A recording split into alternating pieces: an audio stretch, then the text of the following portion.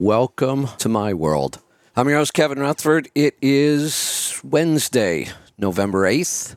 We are here live. It is Destination Health Day, and I got nothing today, so you better pick up the phone and call me. 855-950-3835. I am in Chattanooga today. We are live at the FreightWaves F3, the Future of Freight Conference. I am parked right at the convention center at the front door. I have the best parking spot in the place. But it's been a busy week. I got up at about 3 o'clock this morning to move over here. So I don't have a whole lot. I can report in on some of my results with Carnivore. This is the most hardcore version of Carnivore I've done since I left the house. I would say I'm about 99% carnivore. Little bit of fruit, not even much of that right now. Nothing else really. Almost about 90% beef and eggs, and I feel pretty fantastic. I'm actually shocked at how well it's going. I'm getting very little sleep. I think I've been averaging like 3.5 hours of sleep a night since last week sometime. And every day I think I'm just going to crash. And every day I get up and I feel pretty darn good. And I've got plenty of energy. And I end up making it all the way through the day and late into the night. Because there have been a lot of night events as well. So far, the Carnivore is going really well. I will say that in the first... about the first 10 days or so. I don't eat a lot of sweet stuff. Like I said, a little bit of fruit, a couple snacks here and there. But the first week, I was almost craving something just a little sweet. The first couple days, fruit took care of it. And then after that, it just went away. So I'm pretty happy. And honestly, when you're by yourself and you're on the road, it's actually really easy. I have plenty of meat with me, and it's working, and it's easy. A lot of my protein's pre-cooked, so it's made it very easy this trip. And the other thing is it's made it really easy to fast, because a lot of days I've just been so busy, I haven't really had time to eat. So about the most I've eaten on this trip is one meal a day, and there were a couple days there where I really didn't eat much at all. Unfortunately, the last event I was at, the food at the hotel was absolutely atrocious. There was almost nothing I could eat until the last day, and then lunch was... It completely changed. Up until that point, there had been almost no meat on any of the buffets, and then the last day, it was almost all meat on the buffet. So I am going to continue. I thought after I finished the conference itself, I was really doing the Carnivore because I do know I think better and I perform better, and I thought after the event, I would go back to my kind of standard diet. But I'm feeling pretty good, and it's been easy, so I think I'm just going to keep it up while I'm on the road. The trip has been extended. I'm not going to be heading home until probably December 9th.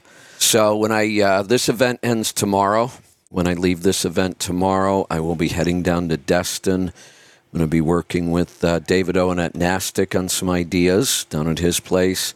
Then I've got almost a month to just kind of wander around, and I need to be back in Nashville on December 8th. I'm going to go through and help David with his new entrance training course that he does at their place. And then I'll head home, probably on the 9th. So I've got a month. I know for sure I'll head over to Fleet Air Filter and spend a couple days over there with David Counts. They're not that far away from Destin. After that, I'm really not sure where I'm going to go. I'm going to take some time and figure out where it is I want to go. So with that, phone lines are open. It is Destination Health. It is a health free-for-all. If you have a question, a comment, a topic about health, anything goes. Pick up the phone and join us. We're going to head off to Ohio for our first call today. Herschel, good morning. Morning, Kevin. What's on your mind today? Well, I'll try to give you a quick status report, if you will. You know, I had the AFib event, scared the hell out of me, ended up on a pharmaceutical drug. Right. I wore the monitor. I had zero effects. I did send you the results of that monitor if you wanted to look at it just for fun. Okay. Did you just send that this morning? I sent it to support. No, Lord, no. I probably sent it a week ago, and I've neglected to call and let you know. Okay. Chelsea should be listening. Chelsea, if you could go to support and try to find that email for me and shoot it over to me, I'll take a look. Was there something in there you were concerned about? No, not at all. Not at all. I was just telling you that I did send it because you said you'd like to see it. Yeah, I did want to see that. Okay. So through working with Dr. Jack and his tribe out there, little by little, since I have 0 events on that monitor and I haven't had anything, I've been tracking blood pressure 2 or 3 times a day. They wanted me to do that. Heart rate, everything's just been aces. Now, the monitor was a continuous glucose monitor, right? No, it was a monitor for the heart. Oh, got it. Okay. It was called Zeo Patch. It's that one that looks like a huge Band-Aid on you. Got it. Yeah. So all that's been fine. I am completely off of Metoprolol now, thank God. So and I haven't had any events at all. What was Dr. Wolfson's opinion? What did he think was going on?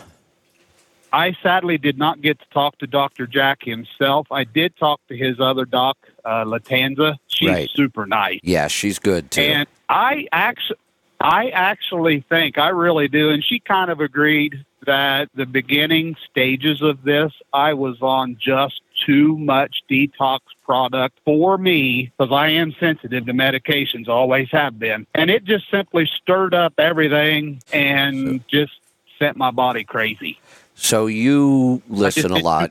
Too fast. Yeah, you listen a lot. You have heard me say that detox is one of those things we don't put out a protocol because we want to work directly with people when they're doing a detox. And it makes me crazy. I see all these detox challenges and people don't understand things. You can create some symptoms with a detox, lots of things. You know, the idea is we use nutrients to move the toxins, get them out of the body, but they've got to travel through. We have 7 pathways to get rid of toxins.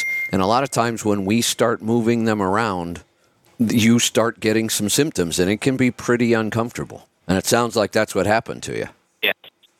Yes. So I told Doc Latanza, I said, so now I'm freaked out. I don't want anything that is a detox product. I'm freaked out. And she said, I agree. So now she's just giving me stuff that is supportive. She has me on their AFib cocktail, CoQ10, vitamin D, vitamin K, Kickstart Your Heart, which is nothing more than desiccated liver and heart from buffalo.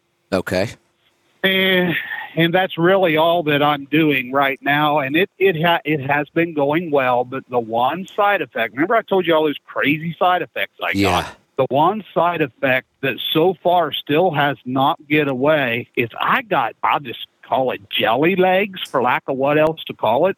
Early in the day, they're much better. Later in the day, the later it goes, it feels like that the nerves are quivering inside my legs, and they're really weak. And here's something that's really strange. I'm walking along the other day, and my iPhone made a sound I've never heard it make. And I thought, what the hell is that? So I looked at it, and I don't even know how it did it. It says, because of your stability in walking and weakness, we fear that you will have falling events in the next 12 months. Look into it. I might have the wording a little wrong. How in the world did it do that?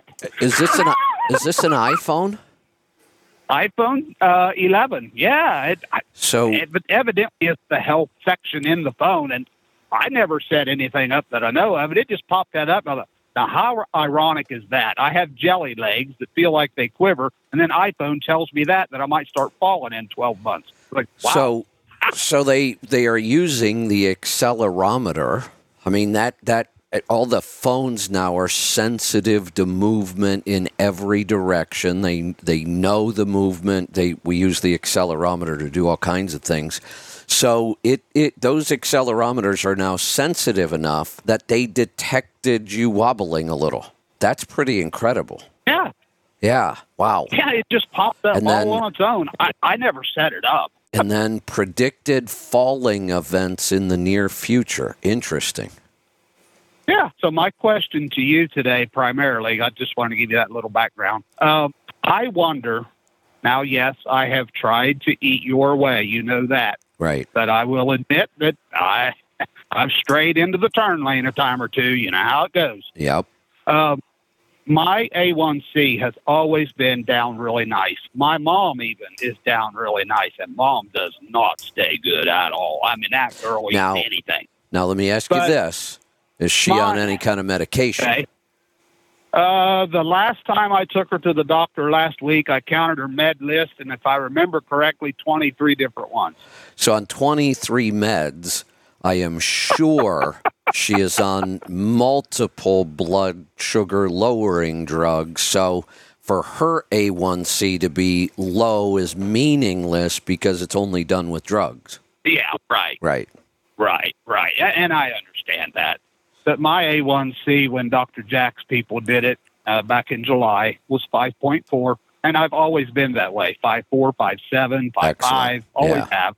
So just for kicks and grins last night, I had about a 3-ounce, maybe 4-ounce pork chop, the loin chop from Butcher Box. So hopefully it was a decent piece of meat. And I had about a half a tennis ball worth of a baked potato, and that's it.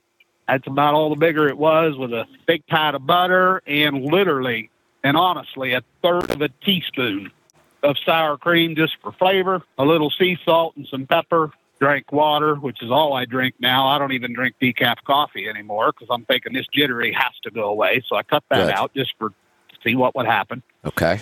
So about 30 to 40 minutes later, light bulb moment, you have your epiphany. So I went in and I got my regular everyday glucose monitor, Okay. And I took my blood sugar.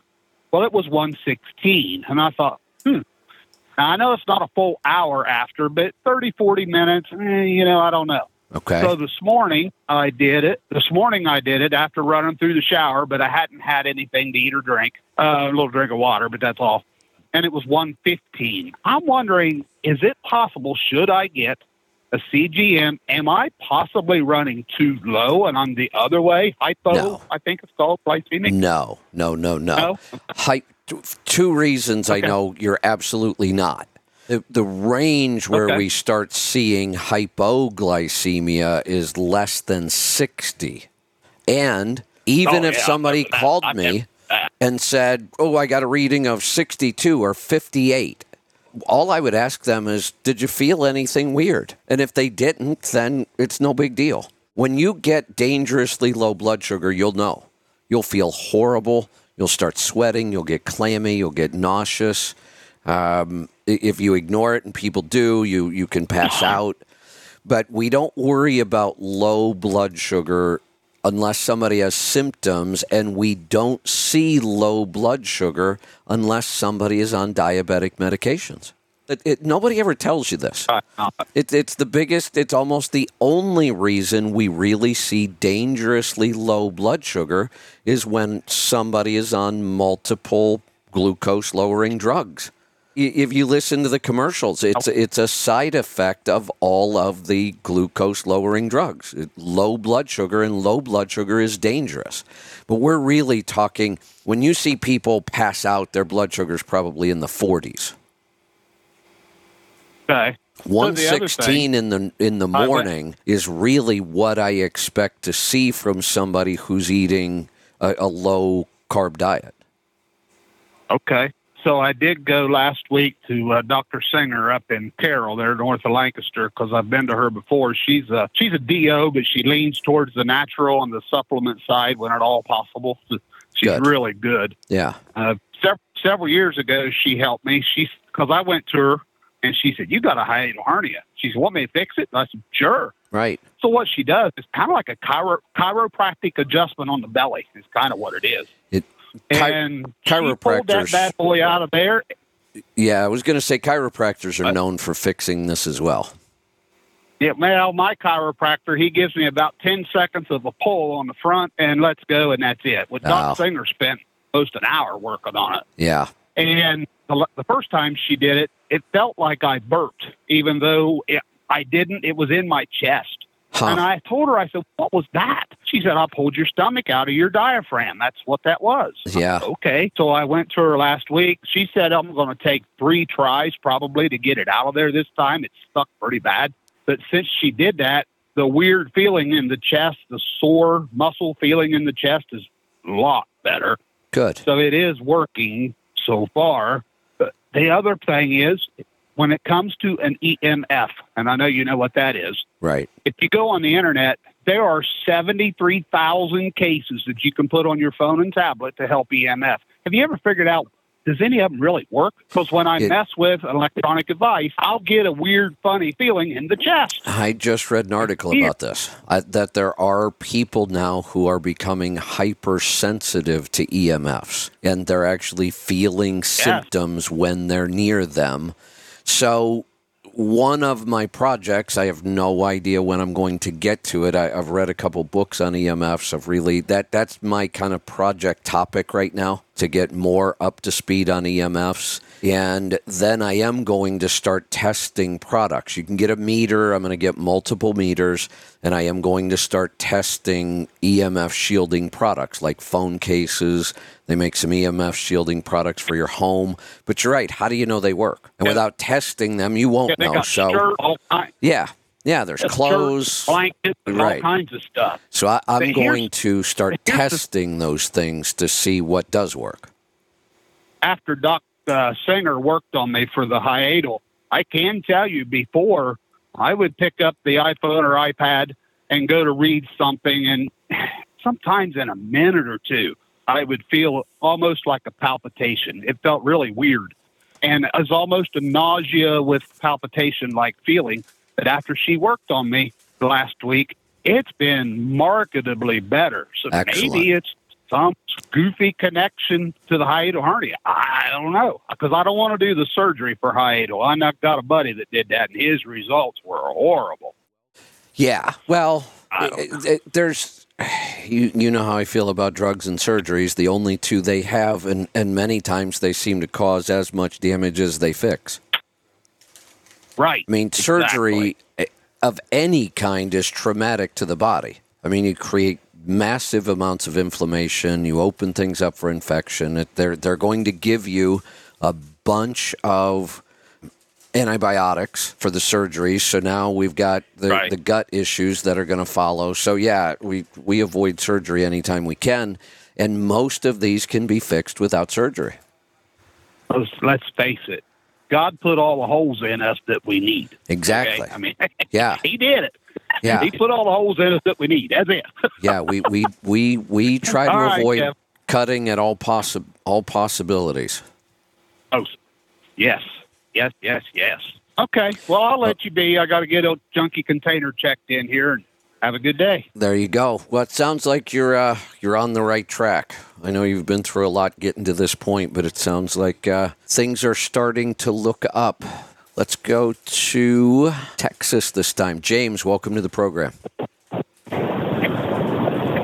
Morning, Kevin. How are you? I am wonderful this morning. What's on your mind?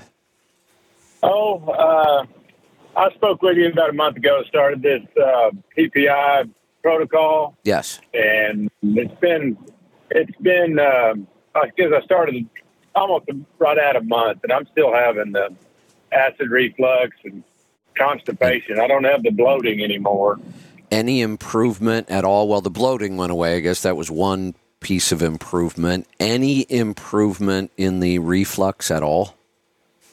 Yeah, it comes and goes. I mean, it's not constant anymore like it was. Well, that's a good sign. How long were you on PPIs? Was it 30 years?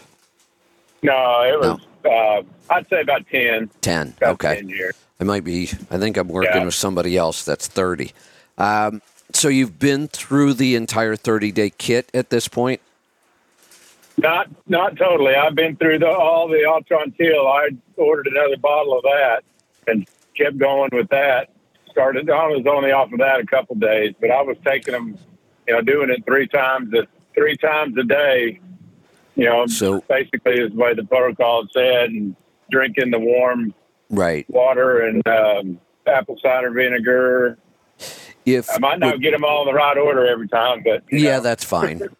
When we see improvement on this issue, any improvement at all in that 30 days, but it's not fully resolved, really the protocol is just another 30 days. Occasionally, I've had to take somebody into 3 full kits, and it took us 90 days to get rid of everything.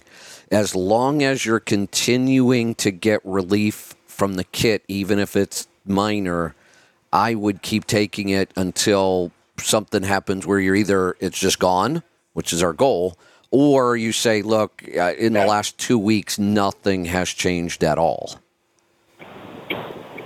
Gotcha. It sounds like you're still seeing improvements.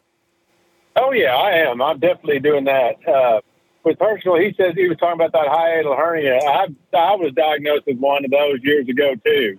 Has it ever been fixed? Impact on this? No, I've got an appointment with a chiropractor next week. Does he fix them? Now that I know I'm not sure. I'll find out. I would call and ask. Check this guy out. That will absolutely interfere with this. Okay. All right. Yeah, so you've got to get that addressed. Right. I mean, that these supplements are helping, but with the hiatal hernia, we may not clear this up completely. Okay. All right. Well, I got one other thing about a bunion on my foot. What's the best way for me to treat that? I have no idea. Never dealt with it. Really, nobody's ever asked me that. I've never dealt with it. I don't remember reading anything about it. I will tell you this, what I absolutely would not do, and if you go to the doctor with this, they actually operate for this. Oh, I'm not. No, they're not. I was looking on Amazon, or I just Googled it, and they got like a brace type thing they put on there. I guess it pushes it back in. I'm not positive. No, I figured I'd try that first. That is what happens. A bunion is actually like almost like a dislocated toe. The joint gets so out of whack that's what causes that. So those braces can work over time. I would start with that.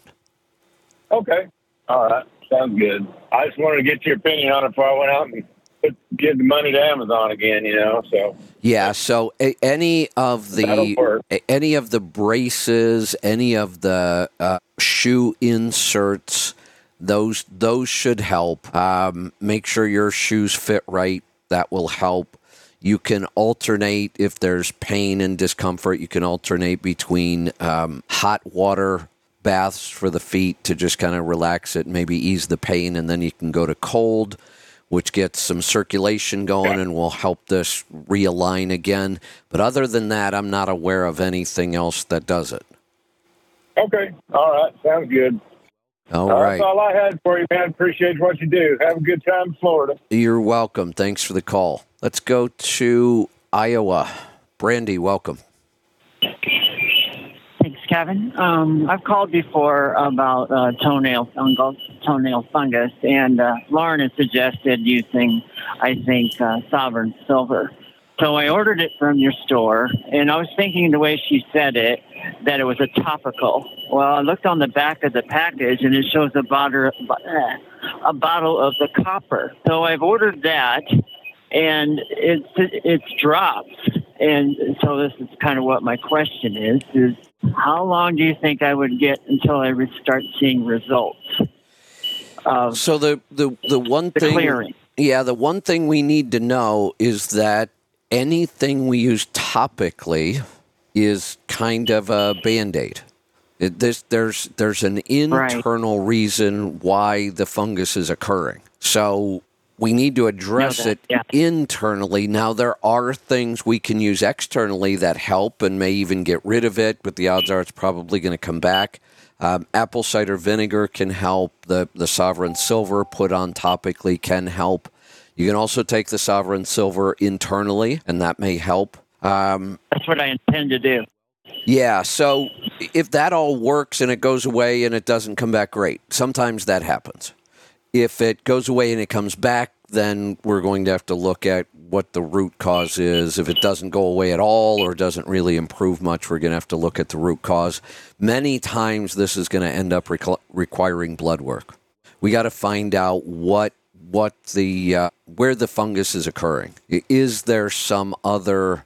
Have you been exposed to mold somewhere? And if so, we'll see that in the blood test. So you've got, after this, if it doesn't work, then the next step would be blood work to see what is causing this internally. Okay, that's a good start. I will do that. Appreciate it. You're welcome. Thank you. Yeah, and if this doesn't clear up, this is one of those cases that would be ideal for the group coaching that we just launched, which would be a good time to for me to update the details on the group coaching. Let me get to my details. Where are they? Okay. Tomorrow is our first group coaching.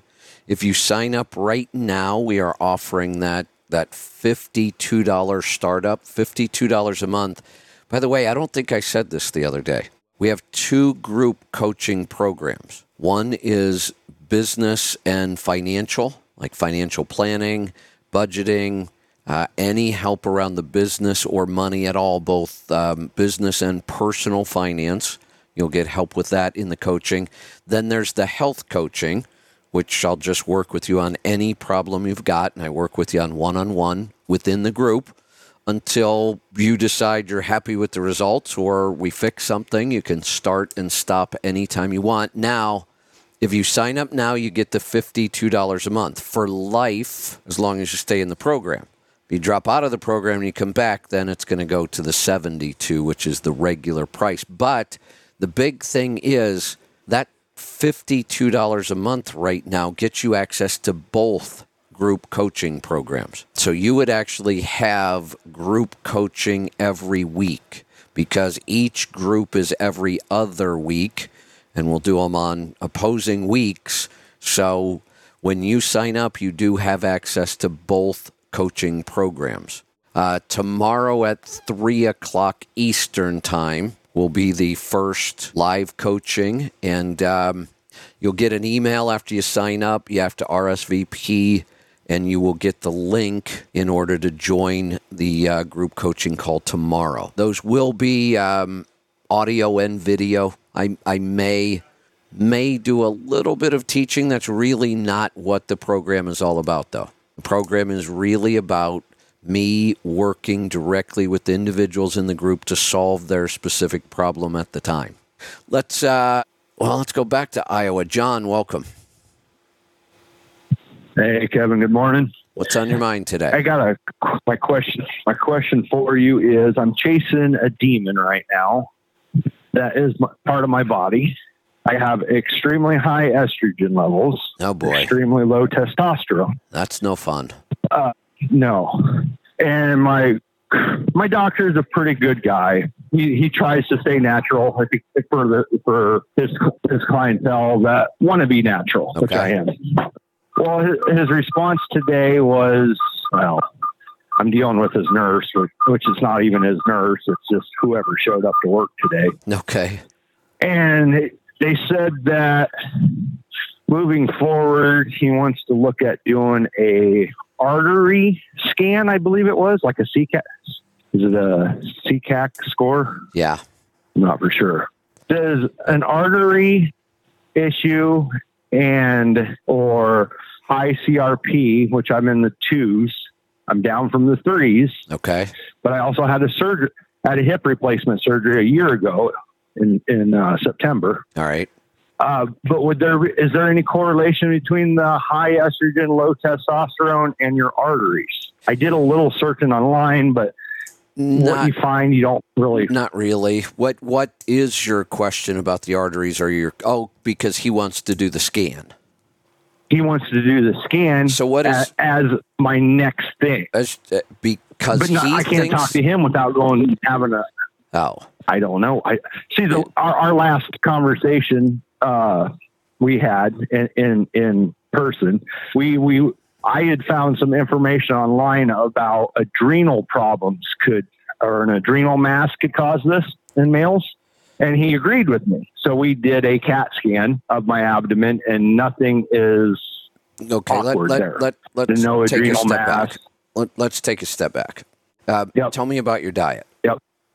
I've been following you since about 2018, with the exception of 20.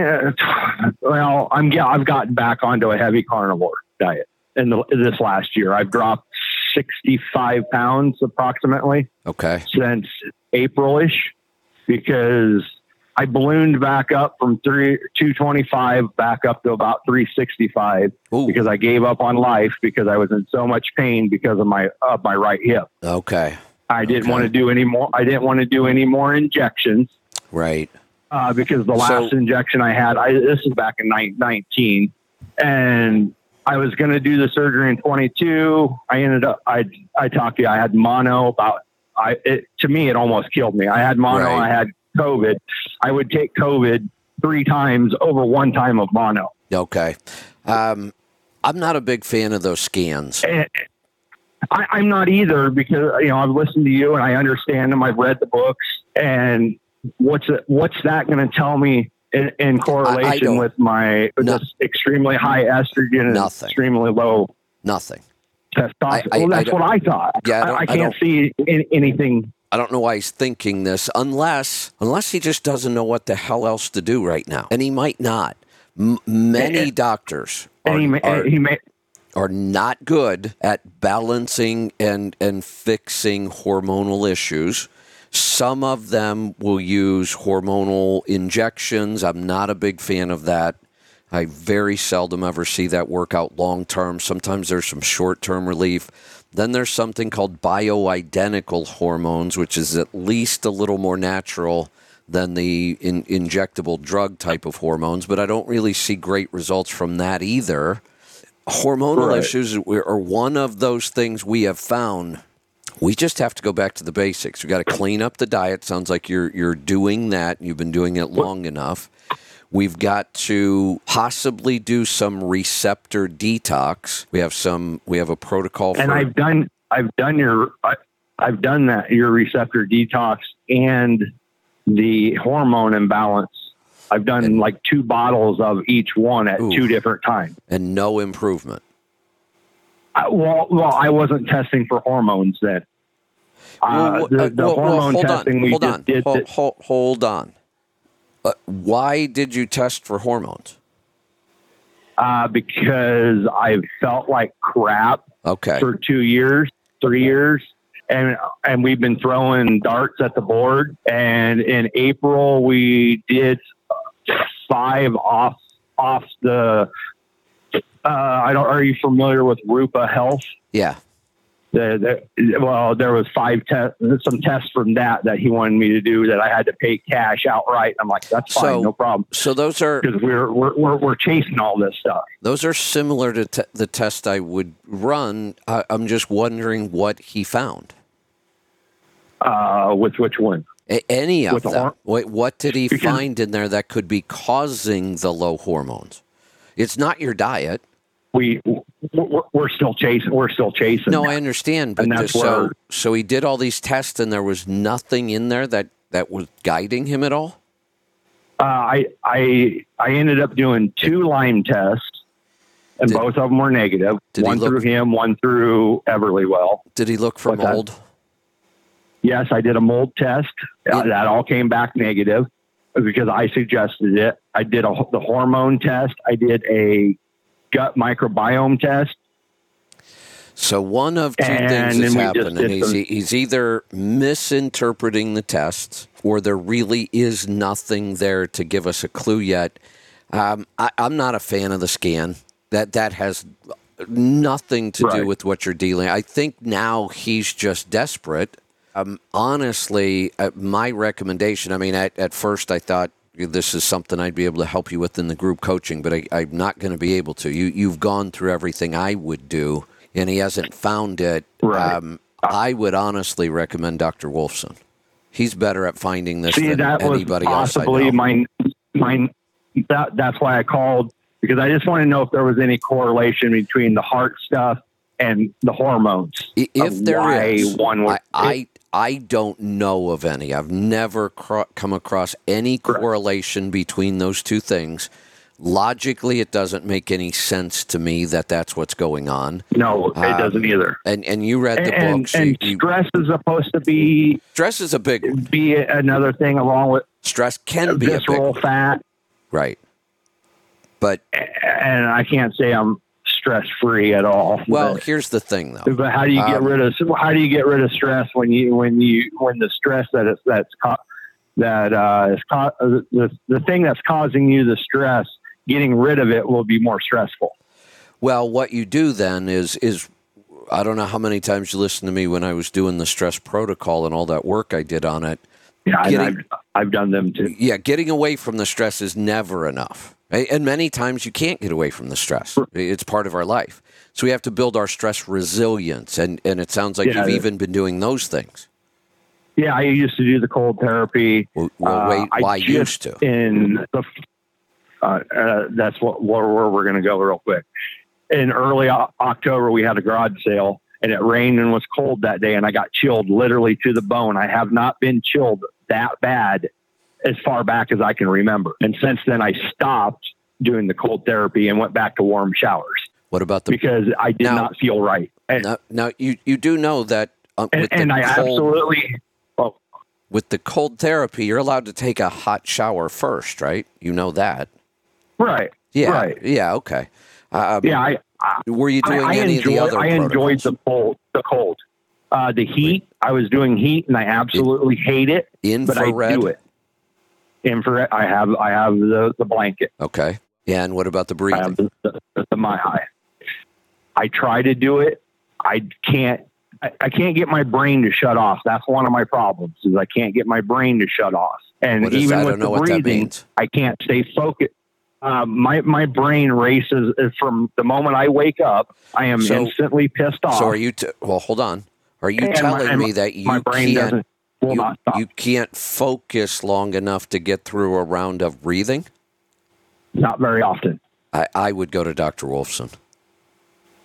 I'm not going to be able to help you with this. That was in the back of my head. Yeah, and that's fine. I appreciate the truth. I'd rather you tell me you can't. Yeah, I can't. And direct me in a direction of where I should go, than sit back and go, well, maybe Kevin can help me with. Maybe if I do what Kevin says, Now, and this sounds more severe than I've ever dealt with. Right, and it's a roller coaster. It goes. I have great days. I have bad days. And I used to be on an antidepressant for probably 18 years, 15 years, 17 years, and got off of it. Dr. Wolfson will be able to address this better. I have seen some cases, and I hate to say this, and I still want you to go to Dr. Wolfson, because if there's anybody that's going to have an idea or a cure or a way to make this better, it's going to be him. But there is some evidence that SSRIs can cause permanent damage to our brain. And sometimes I wonder that, because it got worse when I got off of it. 18 years is a long time to be on an SSRI, and they can cause around 2000. Yeah, they can cause some permanent damage. 2003 until I started listening to you and worked with Michael. I had hit a stall, and we kind of maybe thought it might have been my venlafaxine, which is Effexor. So I started weaning off. Very familiar with the Effexor. It was tough to get off, wasn't it? Yeah. It's called, I remember I talked to you about this, and Lisa got off of it, correct? She did. Did she ever talk about brain zaps? Yeah, the electrical shocks. Yeah, in your brain. Yeah. Well, and there's times I can hear. I used to hear my eyeballs move. Yeah. No, I know. And my eyeballs made noise. Yeah, I've researched this and studied a lot. It is, in my opinion, criminal that doctors put people on these drugs and never tell them about this.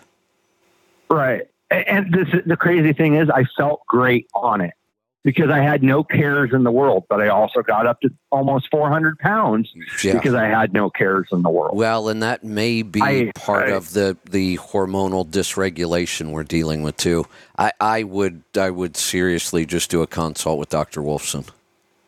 All right. Yeah, that kind of solidified. I talked to him one time. I had called about something else, and they said, yeah, we do consultations, which I never knew at the time. Right. Now I know. So, Right. okay. That's where I'll probably make a phone call next and set something up with him and go from there. Perfect. Okay. Because are you familiar with the Dutch test from Rupa Yes. Health? Yeah. Health with the hormone? Yep. I was almost in the 4s with the estrogen, and I believe less than 1 on the testosterone. Oh, yeah, that's not good. That's not Yeah. good. And Like I said, so it's that's just why you feel so bad. But we've got to figure out I know. why those hormones just won't balance. I mean, you're eating the right diet. You're doing enough to be lowering or reducing stress. There should be more improvement happening than what's happening. And you've been doing it a long time. So I don't think more time my on any estradiol of was this stuff. 3.26. Yeah. My estradiol was 3.26, which was high. Well, let's see. The previous one was my previous one was 4.7. So I went from 4.7 to 3.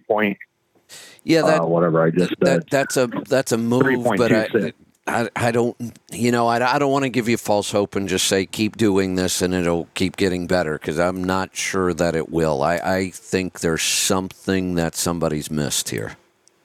Yeah, I do too. And I'm just looking at it real quick. The testosterone was 28, and then the other test was before that was 25. So my testosterone went up 3 digits, but yeah, I don't. Yeah. I think there's still something missing. I think the things you're doing are making those minor improvements, right? The things you're doing are making the minor improvements, but I'm not very optimistic that it's going to fix it. Yeah, because I also did a food sensitivity test, which that was something the doctor suggested doing, which I already told him I did. And my 2 high things are, or my highest, my only red line or red items was eggs and egg yolks. So I completely eliminated them, and I was eating 4 to 6 raw egg yolks a day before that. That's an interesting. You shouldn't and be then sensitive to eggs. My next 2 in yellow. Yeah, my next 2 in yellow was coffee and cow's milk, and then I was green on everything else. Okay. Yeah, I don't know that I would have done a food sensitivity test. I don't really see a whole lot of correlation with that here either. But I had it already. Yeah. It was the only reason I did it. I bought it for my daughter, and we did never do it when she was diagnosed with MS. Okay. And we never did the test, and so it was just sitting on the shelf. And I'm like, I got a hold of Everlywell, and they said, yeah, you can still do it. It's not expired. So I did it just for my own curiosity. So, because there's something somewhere, and I was just throwing darts at a board. Just the one clue here, any test I can get. Yeah, the one clue here is that somebody eating as clean and carnivore as you are should not be showing sensitivities. Now, let me ask you this: where do you get your eggs? I was getting them from a local farmer who pastured them, with the exception of grain, giving them supplemental feed. Yeah, almost everybody does. I can go out into his pasture and play with his chickens if I want to. Okay. So I was going to say maybe he moves them. Maybe if they're factory farmed eggs, that would be the issue. But no, that's not I've tried to stay away from them for years now. Yeah. No, I don't have any other ideas. Okay. I appreciate the honesty. That's the answer. It's an answer. It's more than nothing. Then let's just keep throwing the darts at the board. I want to say this all started in 2019, the late 2000, before even COVID was an issue. Something happened. I don't know what it was. Okay. So there was no traumatic life event. No, not that I'm aware of. No, you would know it. I mean, it's usually something big: the loss of a loved one, the death, a divorce, a job loss. Occasionally, when somebody's borderline hormonally, one of those kind of major life events can push them right over, and sometimes it's hard to recover from that. But I'm not hearing that. That's what I mean. I'm just out of ideas. Yeah. There's only like one other thing right there on the edge, and I have a hard time talking about it, and that's because it's my marriage. That's why I said getting rid of my stress may cause more stress. That may end up being what this is. I mean, that is... Unfortunately. I can't... I mean, there really isn't anything bigger. I mean, that's the biggest relationship in our life. It's the most important relationship. It's the most painful if it ends. It's the most...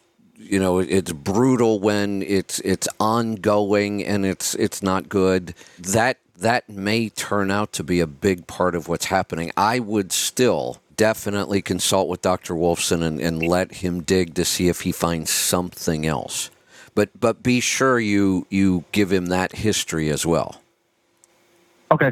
Sounds good. Thanks, Kevin. I'll let you get on to another call. You're welcome. Thanks for the call. One of the problems that I discovered with my, doing all the work on the stress protocol is that sometimes we find somebody in a place that we can't get them out of that place. I would do the consult with doctor. I was going to say if you're not wearing a Garmin watch, we may be able to do that and pick up a pattern of stress. But I don't think I would mess with that. I think I would go to Dr. Wolfson on this one. Let's go to California. Anthony, welcome. Yeah, morning, Kevin. What can I help you with today? Well, I've been I just recently started running again. Okay. And having what first started to happen is my Achilles on both legs started to tighten up a little bit, and then it worked its way up to my calf and started to get tight. And I kept on, I tried to run through it, and it wound up pulling the muscle, my right calf muscle, and went to physical therapist, gave me some exercises, and it helped. It went away, but started running again, and it came right back. And I can't seem to get through it. I was wondering how long? And I was wondering if part of it might have to. Go ahead. How long did you take a break? Maybe a couple weeks, almost a month.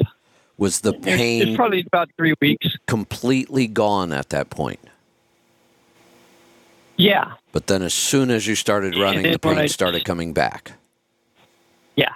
Okay, tell me about your diet. So I've been eating clean since 2019. Okay, the only thing I had,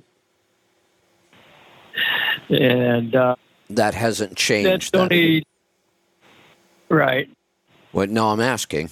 Well, I did. I had when I start back in September. When I started running again, I did stop drinking, and I didn't have any beer for like 3 weeks, and then that was when I pulled my muscle. And then I was laying around in pain, and I started drinking beer again. So right now... So that's not helping. I'm drinking beer, but I had stopped. Yeah, I know. And alcohol itself is a toxin. I had some last night, so I'm not here to be a Bible thumper and tell you can't ever drink alcohol again. But I will tell you it's a toxin in any amount. But you've got a double whammy. Yep. Beer is made from what? Wheat. You're not grain-free. Yeah. You're eating one of the worst or drinking one of the worst forms of grains. It goes straight to your bloodstream with the dose of alcohol. So if you don't want to quit the alcohol at the moment, I would switch to something other than beer. Wine, cider, and now with either wine or cider, you got to watch the carbs. So if you're still borderline and you're trying to stay very low carb, you could get drier wines. You could go to something like a tequila or a vodka. Neither one of those are made from grains. I would minimize the drinking during this time or quit completely until we clear this up. But as long as you've got the beer in your diet, all bets are off, really. You're getting alcohol and grains, and we know when people consume grains, they get more joint and muscle pain. Yeah. So I think what's happening is the grains and the alcohol are interfering some. You really only waited 3 weeks, and that may not be enough to heal. especially if you were drinking during that time. Your body doesn't heal well when you're drinking. So I don't think there's anything major here. I think you did some fairly severe damage to a muscle, and we haven't given it enough time to recover. This would be a great opportunity to use infrared. Yeah, okay. I mean, that's one of the best benefits of infrared. It will start repairing tissue. Okay. Now, the thing is, be careful if you go out and buy stuff. There's a whole bunch of infrared products on the market that are garbage. They're infrared. They're not the right spectrum. They're not the right power. You find really cheap infrared stuff out. Good full spectrum near infrared is fairly expensive. Okay. So would you recommend the light or the blanket or both? Probably both, but if I could only pick one, I would probably pick that the heating pad, not even the full blanket, because all we need to do is get the infrared on your calf itself. And we actually want to focus on the calf and put more power there than the blanket has. So I think I would use the infrared heating pad we have in the store. Okay. And I would alternate between the heat of the infrared and ice. Okay, I started out using ice, and then I went to the heat. I haven't been alternating that yet. Yeah, and then the other thing I would say is, when you said you went back to running, are you a pretty big runner? Did you used to be a pretty big runner? Well, yeah, I used to be. I ran track in high school and college, and I pretty much ran on a regular basis till I was in my mid-30s. Are you wearing like? I've always been active. You wearing like a fairly expensive running shoe? No, it's not fairly expensive. I did pick up a new pair, but it was only like $75. So yeah, you know what? You might want it when you go back to running, but I would stay off of this for quite a while till we're sure it's done. When you do go back really easy to see if you have any twinges at all. In the meantime, what I would have you do is explore minimalist running shoes. Really, the healthiest way for our body to run is in bare feet. That's pretty rough for most people to try to run in bare feet, but there are some companies, Zero Shoe is one of them. They make really minimalist shoes. Part of the problem with running shoes, they've been designed to make it easier to run and to run faster and longer. And they do that by putting your feet in a really unnatural position. It does make you run faster, but you also end up running, and they even teach you to run like this, heel to toe. And the shoe is elevated on the heel, so it takes away from that true heel to toe motion you should be using. So I would first just stop the running for a while. You know what you might want to do is walk. Yeah, I do that quite a bit. Well, I have a dog, so we walk about 15 minutes a day, at least 3 or 4 times a day. So yeah, that I would walk, and if you were to start feeling some twinges in that calf when you were walking, I'd even back off that. This muscle may just need rest. But when you come back, I would look into minimalist shoes and not trying to break any speed or distance records when you start running again. Just go easy. Right. Yeah. Yeah. That sounds good. I was kind of wondering because I'd never had issues with my Achilles before, and I was wondering if part of that might have been, being a truck driver, sitting the way I do all day driving, if that might have caused it with, having issues with the Achilles. They're in both legs in it. But the pain itself is in the calf, right? Or do you also have pain down in the foot? Right. Yeah. Oh no! If it's in the calf, then I'm not. That's a pulled calf muscle. That isn't anything like plantar fasciitis or anything like that. This just sounds like you pulled a calf muscle and you just haven't healed it yet. Yeah. Yeah. Okay. All right. All right. Well, thanks, Kevin. You're welcome. Give that a shot today. And follow up with me and let me know. Let's go to Kentucky. Mike, welcome to the program. Hey, Kevin, thank you for taking my call, man. I appreciate it. You're welcome. I just want some comments it was a couple of weeks ago, or probably a week ago, that some of our tribe member called talking about a book about grounding. I believe the name was Earthing.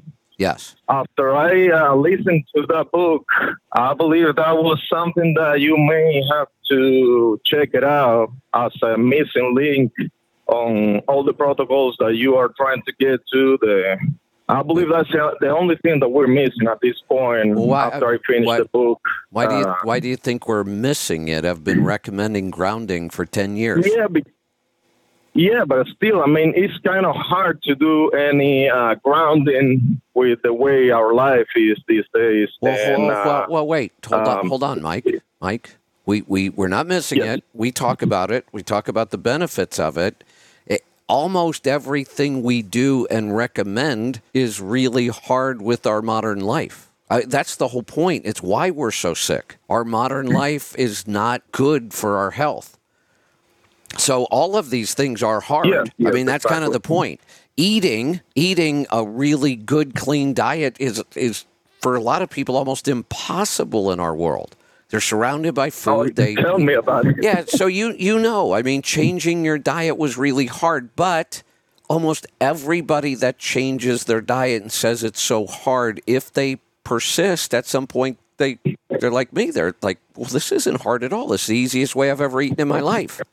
If all I have to do is make sure I have a bunch of cooked meat and some hard-boiled eggs and some raw eggs in my refrigerator, and that's the food I eat, what could be easier? But in the beginning, it was hard. My stress protocol, I talk about it all the time. My stress protocol is incredibly powerful. It works really well. I still fight to have the discipline to do it as often as I should. I go months without doing it sometimes. It's hard with our busy life and busy schedules.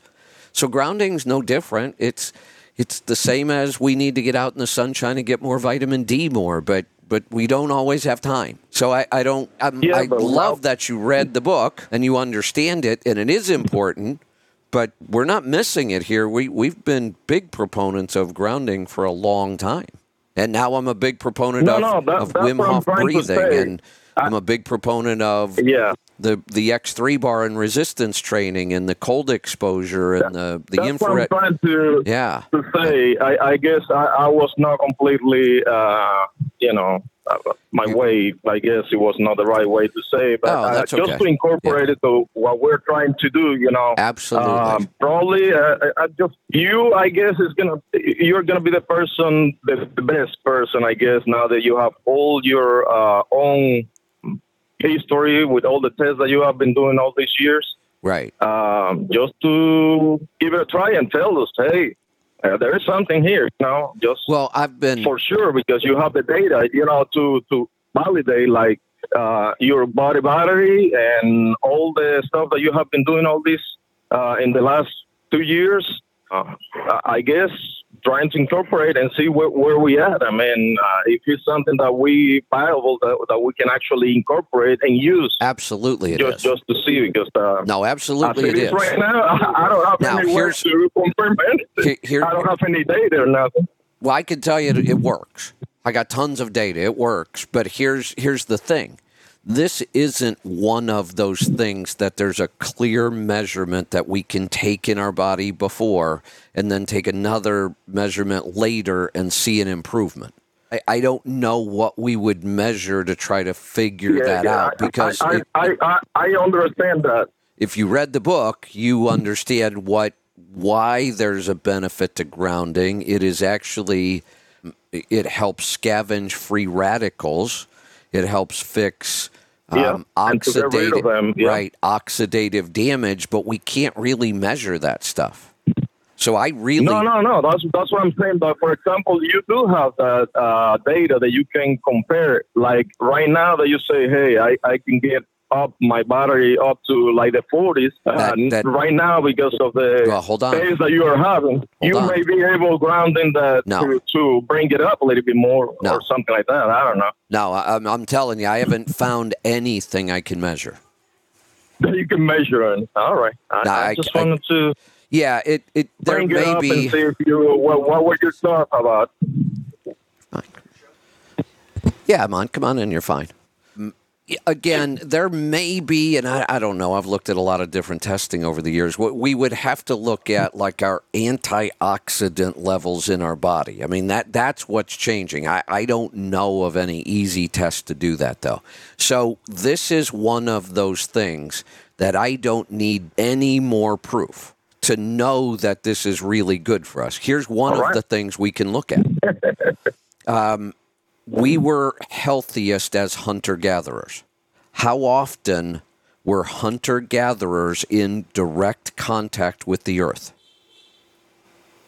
Oh, almost 100% of the time, except when you were grabbing something from a tree or from top of the rock or something. But almost 100% of the time. The rock actually conducts the same electricity, and I believe the tree. So the answer might actually right. The answer may actually be 100% of the time. That's how much hunter-gatherers were connected directly to the earth.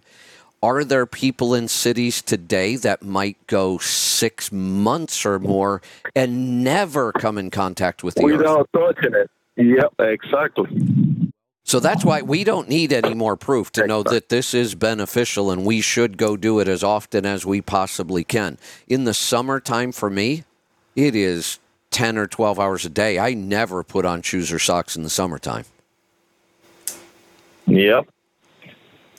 So, get out and get grounding. That was the only way I just give it a call about that, so older people can probably listen to it and give some ideas how to do it better, in our work. So, as far as better, that's pretty much it. As far as better, here's what I can tell you on that. More is better. So every time you get the opportunity to take your feet off and step in the grass, you should do it, even if it's 5 minutes or less. Still do it. There are times where it's better. There are conditions that make the grounding even better. One of them that almost everybody has access to is wet grass. When it rains, in the morning. When it's dewy in the morning, right? Anytime the grass is wet, because water helps us conduct electricity, the absolute best is walking in shallow water in the ocean. Walking right on the edge of the beach in the water. That salt water I mentioned on the book. Really conducts electricity better than anything. So we get even more of the grounding effect with that. Dr. Mercola, who is one of the guys who figured out a lot of this stuff, lived and worked in Chicago his whole life. And after he learned all this stuff, he moved to Florida. He wanted the sunshine. He wanted the grounding on the beach and in the ocean. And it was worth it for him to make that move because that was a healthier lifestyle.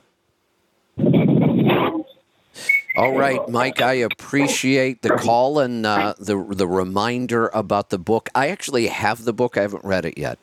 I am quite behind on my reading list these days. All right, we blew through the first hour there. We are out of calls. I will wait just about 30 seconds or so.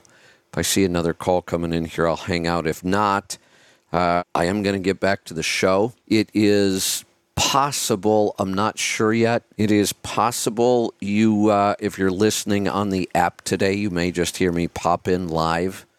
I did not bring an extra broadcast headset with me, so I may take a look and see if there's a Guitar World anywhere. I don't know if Chattanooga is big enough to have a Guitar World or not.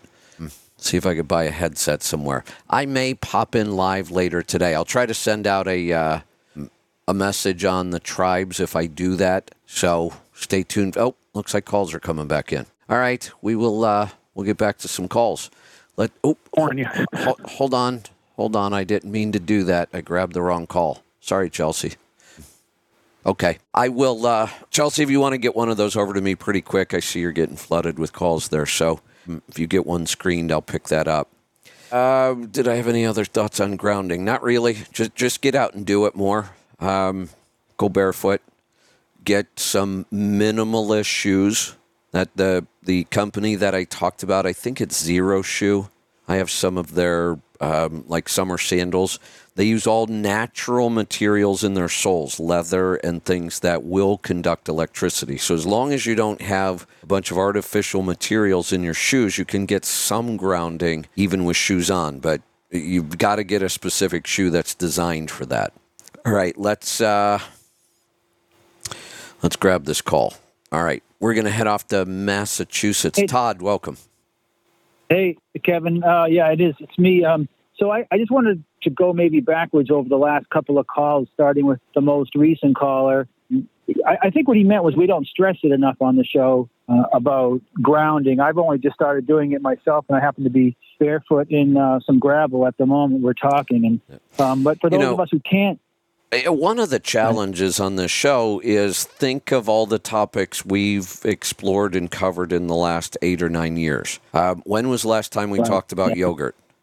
When was the last time we talked about the gut microbiome? There's so much that if I wanted to touch on all of these topics on a regular basis, my open would be 20 minutes every day, and I'd be repeating myself a lot. So it's one of those things that as it comes up in the calls, we'll cover it, but there's only so much airtime.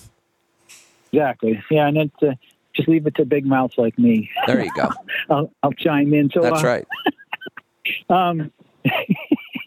So I was just thinking, not everybody can do that grounding as much, and I think you've mentioned it, and just for other people that they do have. I haven't seen them myself yet, but some kind of shoe, if you can, as a truck driver, if you don't have to wear a safety shoe. I doubt they come in safety shoes, but they have some kind of a copper thing in the sole that goes through to the foot. I think it's a sandal, and you can ground. So if you're waiting for someone to unload, you just got to walk over to any strip of grass and walk, and you can get grounded that way. And the other fellow who called, who had that pretty wild weight swing of something like 140 pounds. Yeah. Like I said, it's easy for me sitting out here when I don't have to speak live like you do. But I was thinking anything he's doing, including alcohol or medications, or that would throw off his low testosterone, to throw off his testosterone levels, and who knows? I don't know if you covered it, but if he's into soy, whether he knows it or not. No, he I didn't go through the whole diet. I don't have time to do a food journal and that. But he said he had been eating really clean and had gone back to heavy carnivore. Can't imagine there's any soy in the diet. This is too extreme at this point. Now, one of the things I always have to do, and I'm not saying this because of that caller, with every caller, I don't know that people tell me the truth. Sometimes people might not even be telling themselves the truth. Sometimes somebody says I cheat a little, and I find out they eat grains every single day. That's not cheating a little. Yeah, that's a pretty big. And I've talked about it. If you don't get all of the grains out of your diet, 100%, you may not get the results. Right. So that's why I focused on the beer. It's alcohol and grains. That could be the trigger here that is keeping him from getting healthy. And the other thing that's in that beer that we didn't touch on, and that could be responsible for his mood swings, which I think is connected to his gut, because I read a book called The Second Brain.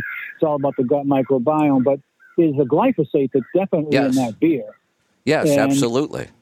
So that's a big red flag, and I hope he's listening. I mean, and that ties into the third thing is about Herschel and Dr. Wolfson. They found glyphosate in my blood. And I was a raw vegan for as long as I could, maybe 2 years, and that's undoubtedly where I picked it up. But, so he got it it showed up in my blood, and hopefully, I won't be adding any other unknowingly. But right. In terms of Herschel, it was interesting to me because I am also a patient of Dr. Wolfson's office and Dr. Latanza, and Herschel and I had the same thing, and as far as I can tell, they treated us wildly different. And he tests, he doesn't guess, so I'm sure there was a reason for it. Yeah, hold on.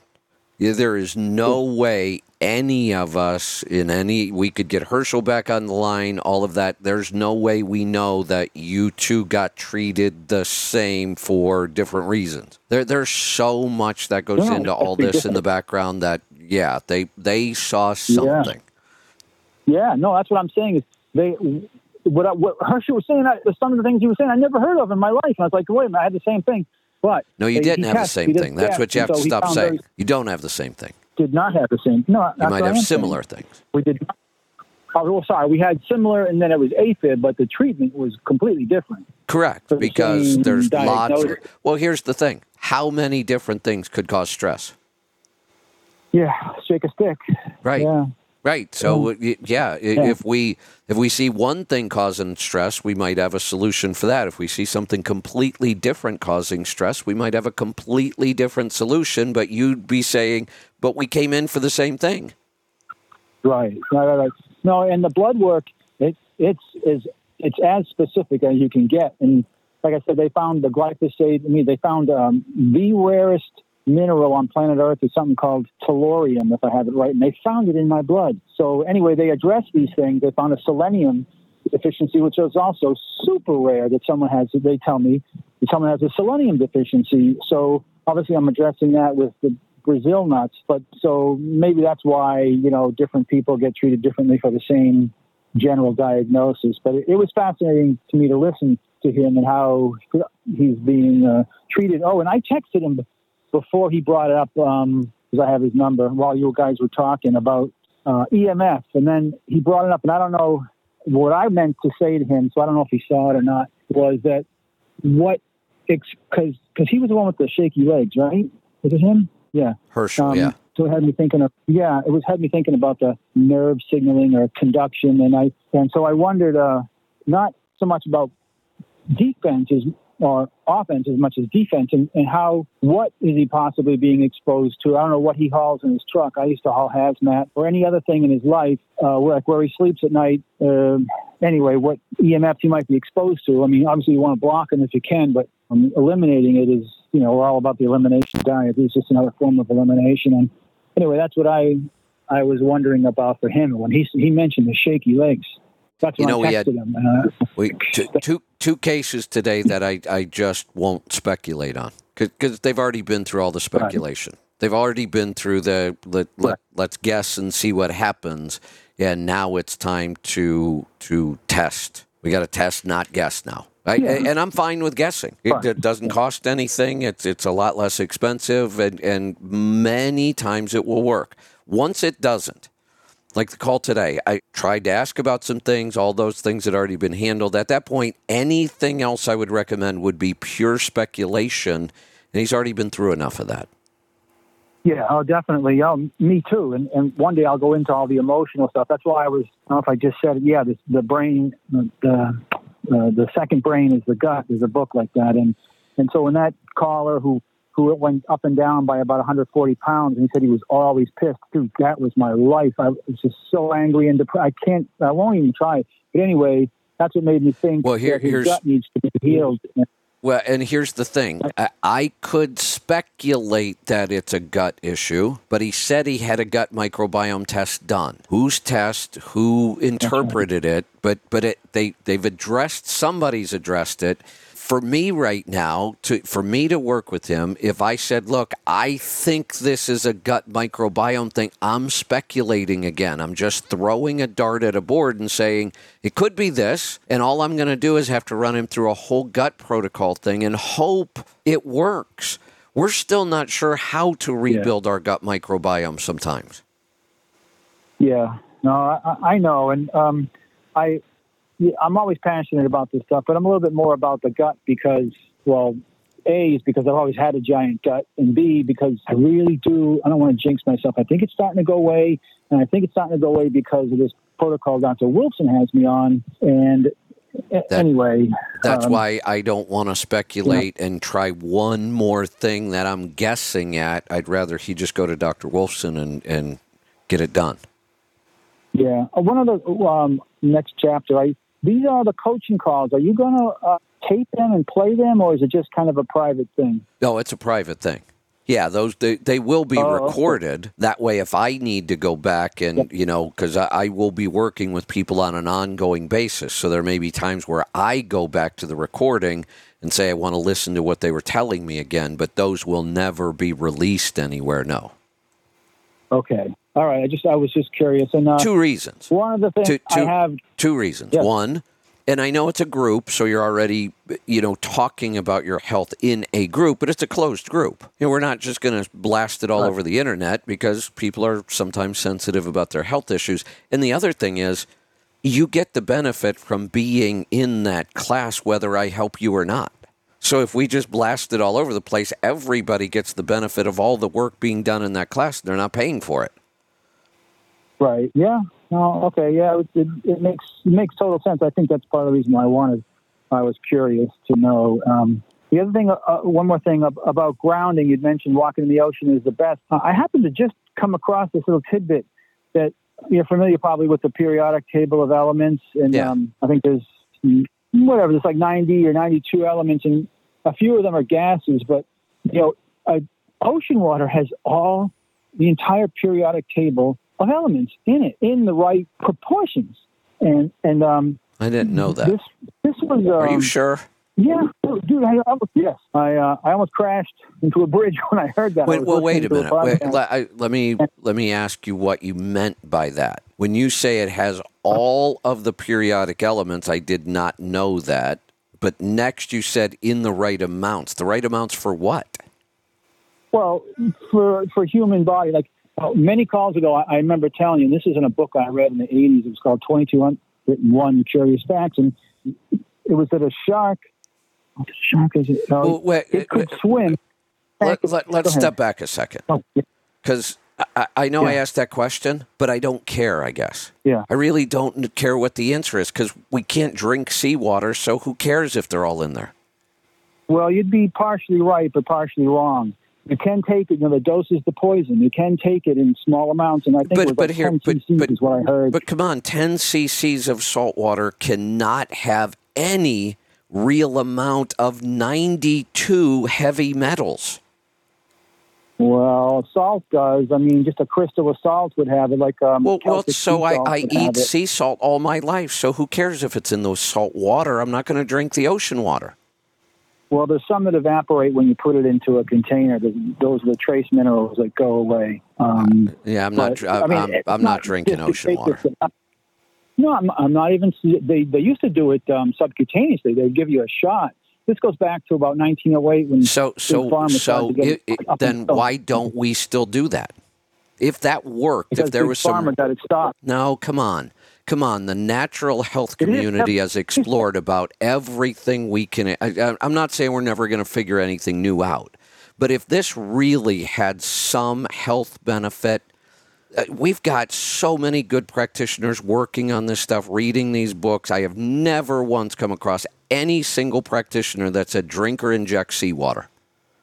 Well, I'm a drinker from a fire hose of this stuff all day long. You say truck drivers should have their PhD in something. Well, I'm listening to this stuff all day, every day. You also have to start discerning better, maybe, because there is some real garbage out there. There's a lot of garbage out there. And I think this is one of them. I do not see a single benefit from drinking or injecting seawater. Okay, well, the other part of the story is this particular person, he is a scientist. I will be able to get you his name. I just don't have it right now. He was in Brazil doing some research on indigenous people through Weston A. Price, and he was sick to the point where he was going to die because he was that remote somewhere in Brazil, and he couldn't get to a doctor because there literally was no doctor, and someone gave him some ampules of seawater. I'm not sure exactly what they called it. It was in a local language, but it was basically ocean water. And I'm not buying it. Saved his life. I'm not buying it.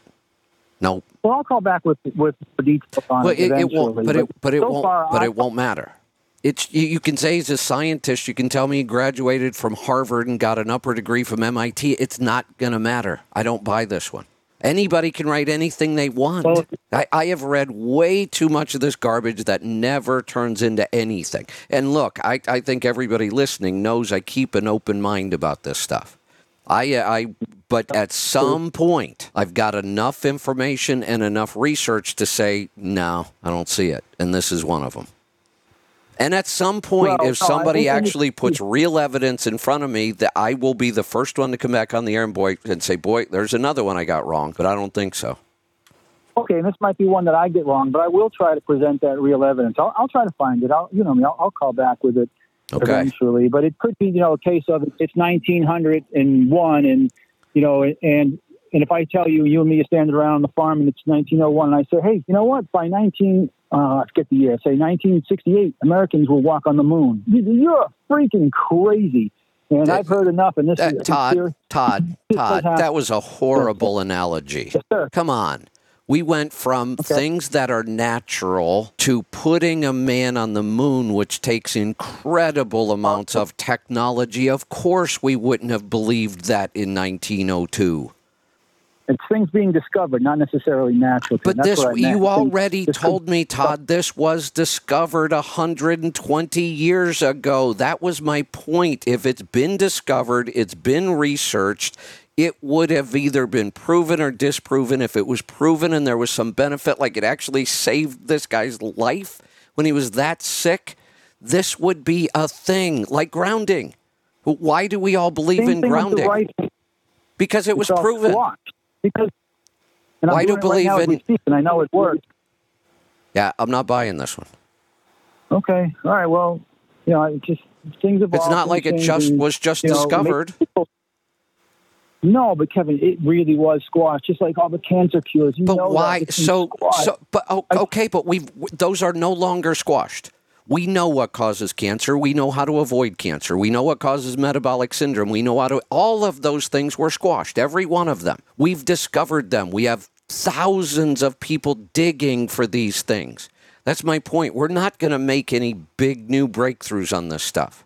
The big new breakthroughs, the best way to be completely healthy is to go back and live the most primal life you can possibly live. That's what we know. I do not really believe that many hunter-gatherers were drinking seawater, and they certainly weren't injecting it. Well, they're eating fish out of the water. Maybe you get a CC out of that. I don't know. I eat fish out of the ocean, too, so if that's it, but there's lots of people who don't eat fish out of the ocean, and they're still really healthy. So, yeah, there's just not enough evidence here for me at all, and too much evidence to say this is bunk. Well, they said one thing else I remember from that podcast was people left the ocean, but the ocean didn't leave them, meaning our blood is chemically identical to seawater. You should be able to verify that while I'm talking to you. I'm pretty sure it's true. But if it's not, so I can just so I don't need a blood transfusion. I can just inject some seawater instead. Correct. They did it during the Civil War. Absolutely true story. And they didn't have enough blood. Why don't we still do it? Because there's no money in it. Ocean water is free. That's the same reason with cancer cures. I've cured three cats in my life. Todd, there is money in natural cures. It's how I pay the bills around here. But they get squashed. If you go far enough... Okay, Todd. Done. We're done. You're just repeating yourself. And then I have to repeat myself. I know you say it's squashed, but everything was squashed. But this one I'm just not buying. So I'm going to cut you loose. Okay. We're not going to keep repeating ourselves. All right. We're going to go to Connecticut. Ron, welcome. Hey, good morning, Cameron. How are we doing today? Good. What's on your mind? So, I like to talk about bone broth.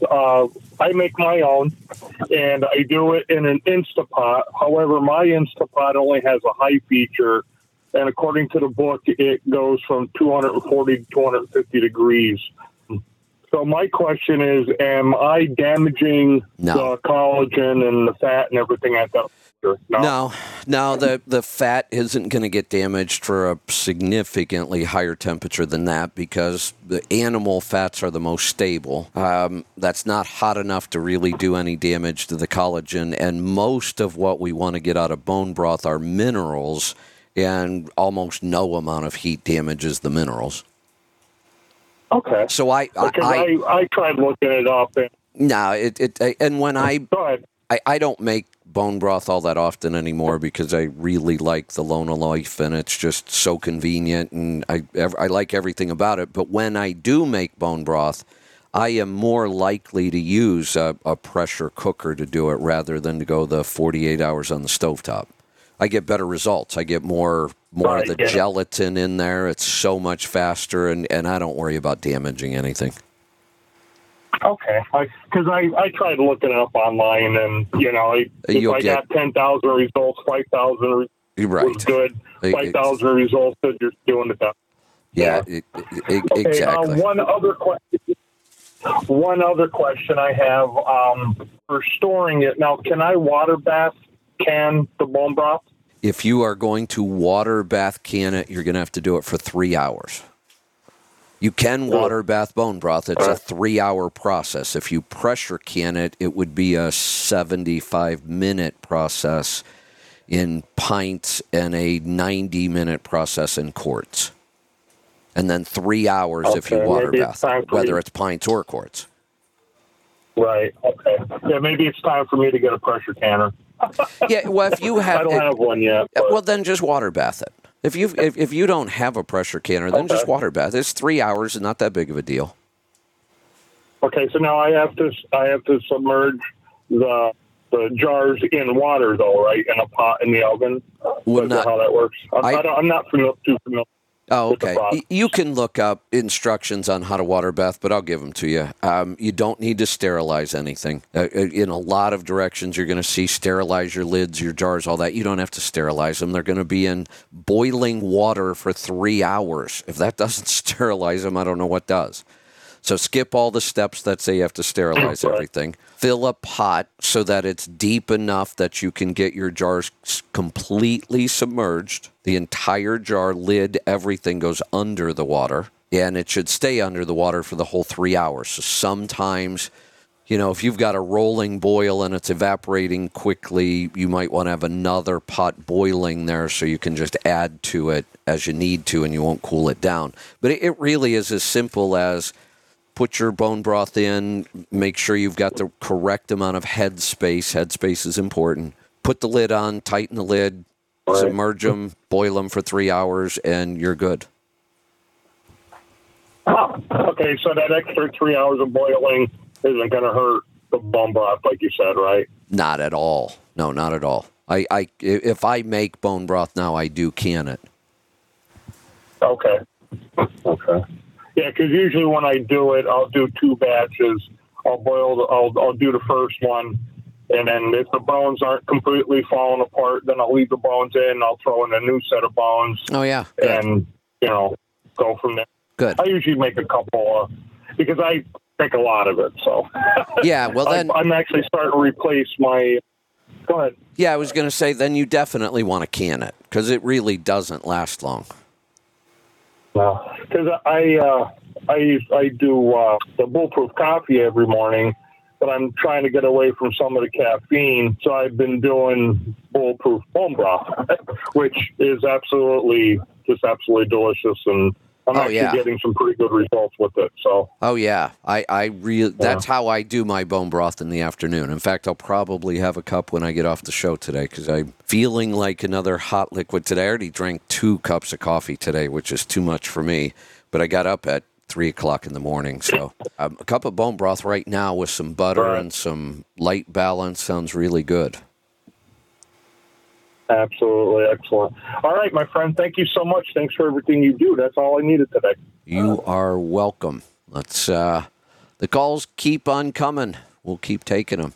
Let's go to Ohio. Tony, welcome. Kevin, how are you doing, Kevin? I am doing wonderful. What's on your mind today? Oh, I got too excited when you had a couple of callers talking about grounding.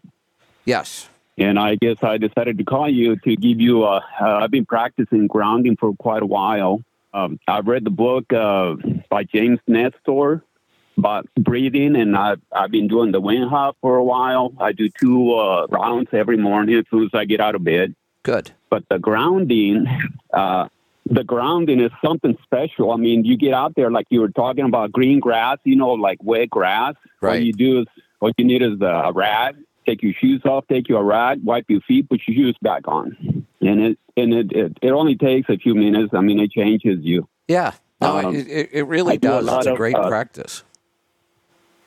Yeah, and what I do, and I can prove this I tell people, I say, hey, take your shoes off. In about 10 to 15 minutes of walking on just grass or dirt or wet ground, whatever, I can do about 50 steps, spread hole walking on concrete or asphalt, with soles on, with shoes on. As soon as I hit that ground and I'm like 10, 15 minutes on the ground, stepping on grass, I can max it up to 80, 70. I mean, it's so easy to get up there. Oh, good. Push-ups. That's another thing. The push-ups. I can drop right. I'm almost 57. I mean, in 4 months, I'll be 57. I can drop and do 25, 30 push-ups. Excellent. Without grounding. I mean, that's like, okay, my max. As soon as I do the grounding, I can max it up to 60. And I'm like, what the hell, what's wrong with me? Why is it so easy to do? Yeah. And I was at Iowa 80 this week, and I went out there by the grass. There I am doing the bread hole walking. Yeah. I'm doing the push-ups, 50 push-ups at a time. And then I decided to do something I've never done in my life. Do push-ups, and then when you go up, just bounce up and clap once and then drop back down. I did 10 push-ups that way just because of the fact that I grounded myself. Wow. Very cool. I mean, it makes a big difference. Good. It makes a big difference. I even I read that book, Earthing, and I even bought a mat that goes over my bed at home. My wife hates it, but I like it. It's just sometimes I just kind of roll up the sheets on my side of the bed and I use it. It makes a difference. Yes. Good. And then I wanted to tell you thank you for everything you guys do for us. I've been using your fuel gauges and profit gauges for quite a while. Well, thank you. And it doesn't get any better than that. Thank you. I appreciate that. I think I've said it before. Kevin. It's my Dave Ramsey of trucking. I mean, because you're doing a lot of good things for us. Well, thank you. And I appreciate it. Thank you. I just spent a couple weeks in Dave Ramsey's hometown, Nashville. So I heard that quite a bit when I was in Nashville. Mm-hmm. Well, yeah. I would love to see you be interviewed by the Ramseys, at any of those shows. That would be kind of cool. Who knows? I may I may be going out and doing more of that. I'm going to cut you loose. The calls are still piling up on me. Thanks for the call and the support and the compliments. I appreciate it. Let's go to Florida. Lisa, welcome. Hi, Kevin. How are you doing today? Wonderful. What can I help you with? Well, my husband and I saw you at the NASDAQ convention. Awesome keynote speech. Well, thank you. And we talked to you. Afterwards, and I had asked you about NutriSense, something that had shown up magically on my Facebook page, and you had given great endorsements for it. Yes. I went yesterday to see she's a doctor of chiropractic medicine, but she also specializes in nutrition. Okay. And mostly because because Facebook's always listening, I got a offer from Abbott to get a free Freestyle Libre 3 glucose monitoring system. All right. But you had to have a doctor's prescription. You had to have a healthcare prescription in order to get it. So I figured I could combine both when I met with Dr. Holstein. Sure. And it worked. I got the unit from Walmart yesterday. Okay. Put it on last night, and after a relatively healthy dinner, my glucose was 97. So, that's what my reading was. And that seems really good. Go ahead. I have to believe that all these sensors are very similar. I do know that with the NutriSense sensor, they make it a real point to tell you, kind of ignore your readings in the first 24 hours. There's a good chance they won't be accurate in the first 24 hours. I have to believe all these meters are the same. So I don't know if they had that anywhere in their documentation or not, but in NutriSense, they're pretty clear about this thing takes 24 hours to calibrate itself, and then you'll start getting some normal readings or accurate readings. Now, one of the things they did tell you is you'll see if you get a little icon with like a blood drop, they recommend that you do a finger prick to sort of see if the reading that they're getting is similar to because I guess they're almost never the same. The continuous monitor doesn't use your blood though; it uses something else. Kind of, yes. Not. We're getting to the point where Apple and a couple other companies I'm aware of are working on watches that will be able to tell our blood sugar from our sweat. The continuous glucose monitors aren't using blood necessarily, but they are getting fluid from under the skin. That's why they're not really just a stick-on. You use that little device, and it's a tiny little probe. It's almost like a hair. It's so small, but it is going in under the skin. So it's not. Well, and one of the things Go ahead. One of the things they did tell you was that you needed to remember to stay hydrated, because if you're not hydrated, that's another your good point. readings would be right. So your readings would be off. Here's the way I did the NutriSense. So I put it on. I just kind of ignored it for the first 24 hours. The second 24 hours, I watch it.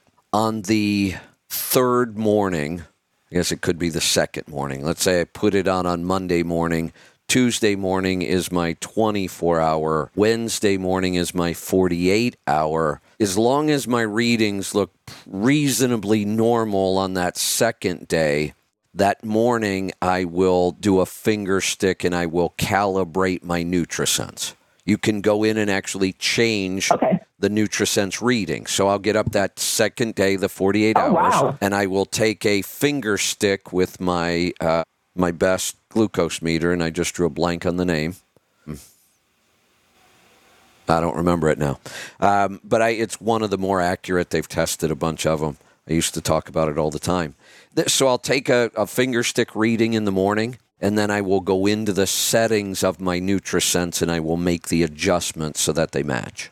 And then after that, you don't have to do that anymore. Then it'll stay calibrated for the full 2 weeks. So you just do that calibration once.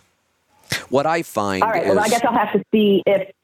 What I find is if I don't calibrate it... the Libre does that as well. Yeah, I keep asking people if it does, and everybody says they're going to call me back and tell me, and nobody has yet. So I'm not sure if it does, and I'm not sure if the Dexcom does either.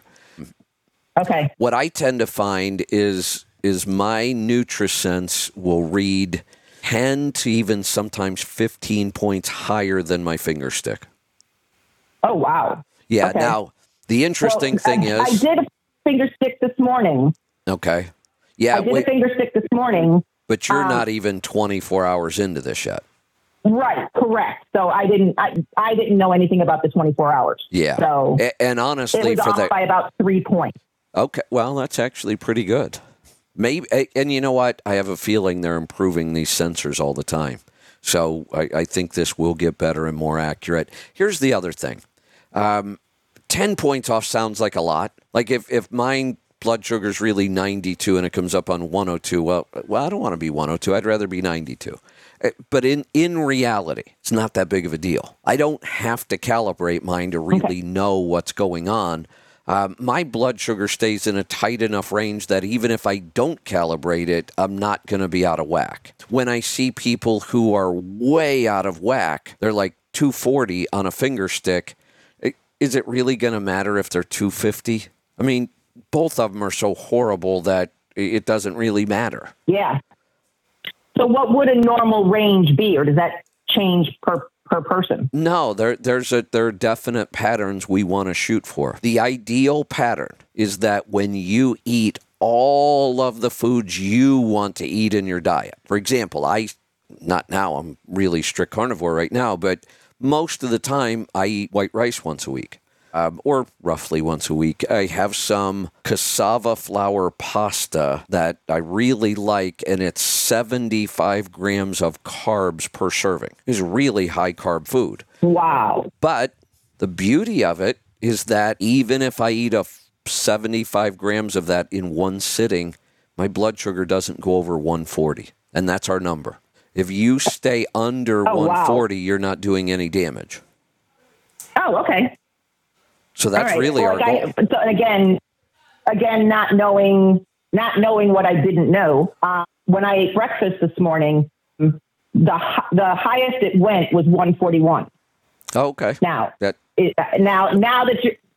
you're telling me that 24-hour rule, it hasn't even been on 12 hours yet. Right. So, well, no, it's been 12. It's been 12 hours, 9 o'clock this morning. So how accurate was that 141? Yeah. I don't know.